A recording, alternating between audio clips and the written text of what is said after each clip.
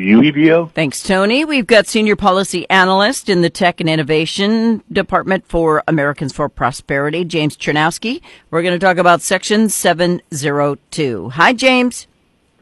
Hi, how are you? I'm doing okay. How are you, sir? I'm doing great. Thanks for having me. Awesome. Is your name Russian, Bohemian, Czechoslovakian? What are you?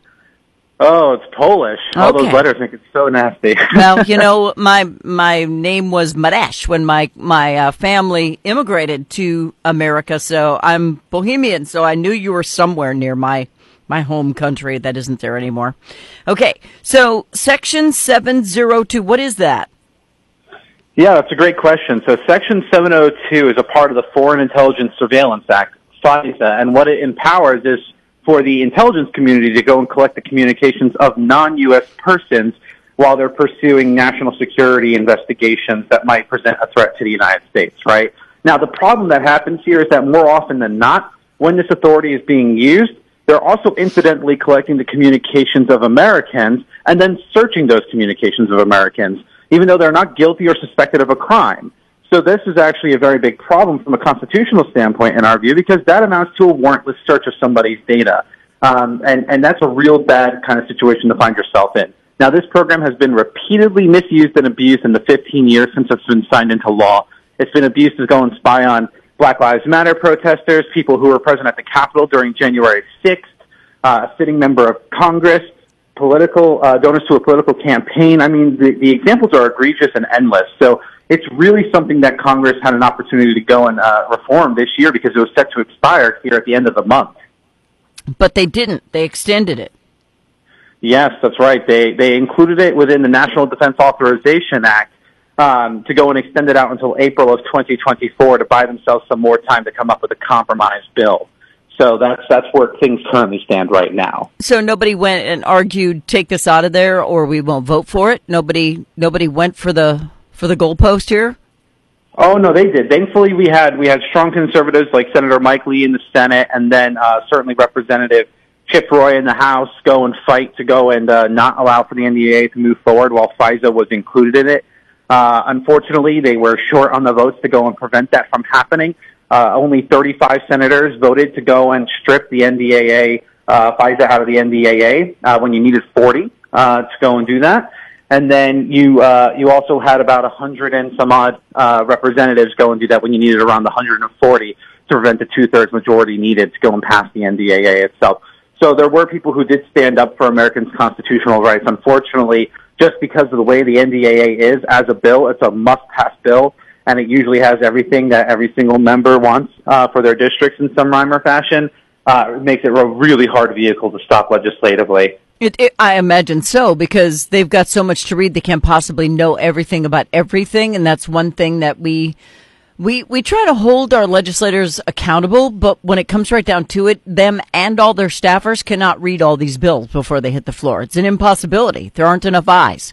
So, no. You know, you look at stuff like this and you realize the ramifications it could have for you, for me, where we may have been friends with that kid in junior high school, and all of a sudden they become a bad person when they grow up, but we're on their phone list and now they're listening to what we say, even though we didn't do anything wrong. Yeah, it's a very big problem, and this is why it was so unfortunate that it got included in the NDAA, because there was no limiting language when they did that. So the big fear that I have, and many groups that are working on this issue have, is that, you know, while they're allegedly going to continue to negotiate in good faith to try to come up with a compromise, I could see the administration, this administration, that is so worried about domestic terrorism, going to the FISA court to get another year-long certification to actually punt this question until April of 2025.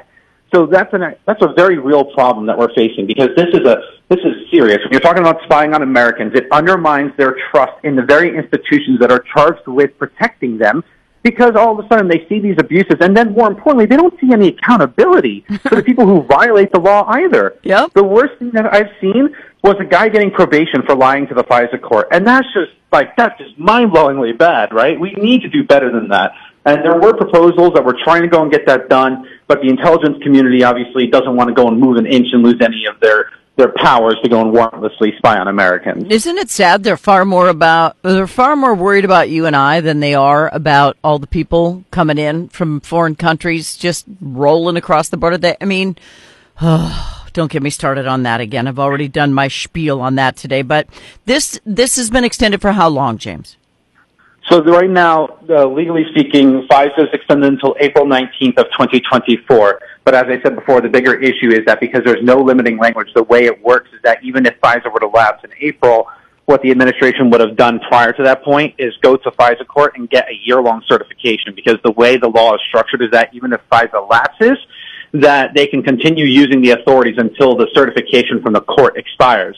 And if they got that, it would mean that it would punt it out until 2025 after the election. And I think that's the last thing that we want to do, given the problems that the intelligence community has kind of concocted over the last couple of election cycles. Really. Can it be shut down by executive order? Well, the problem is that there's an executive order that empowers a lot of this spying. Underneath Executive Order 12333, a lot of the surveillance powers go and happen. Now, the nice thing about FISA was that it at least created some guardrails, at least attempted to create some guardrails and protections and congressional oversight over the spying that the United States was doing. But again, the problem is that if that program is getting misused, and abused as flagrantly and repeatedly as it has been over the years, that's not very good, which is why we needed change. I needed my trust eroded even more today. Thanks, James. Thank you. Just there's so much going on in the lower colon of our government right now that just needs to be excreted, that we just can't seem to get past because we don't have the proper people making decisions right now. This kind of stuff needs to stop. Regular Americans who were anywhere near the Capitol on January 6th may have been going there for a wedding, may have been going there for whatever the reason were, ended up being followed and treated like they'd done something wrong just for being in the area. And that's what things like this allow to happen, and that should never happen. James Czerniawski is a senior policy analyst with tech and innovation at Americans for Prosperity. Where do they go to learn more, James? Absolutely. You can go and follow me on Twitter over at JamesCZ19, or you can follow Americans for Prosperity at AFPHQ. Everybody do it because they work on stuff. Sometimes I don't agree with them. Most of the time I do. Section 702 needs to go away. Thank you, James. Thanks for having me. Bye-bye. Merry Christmas.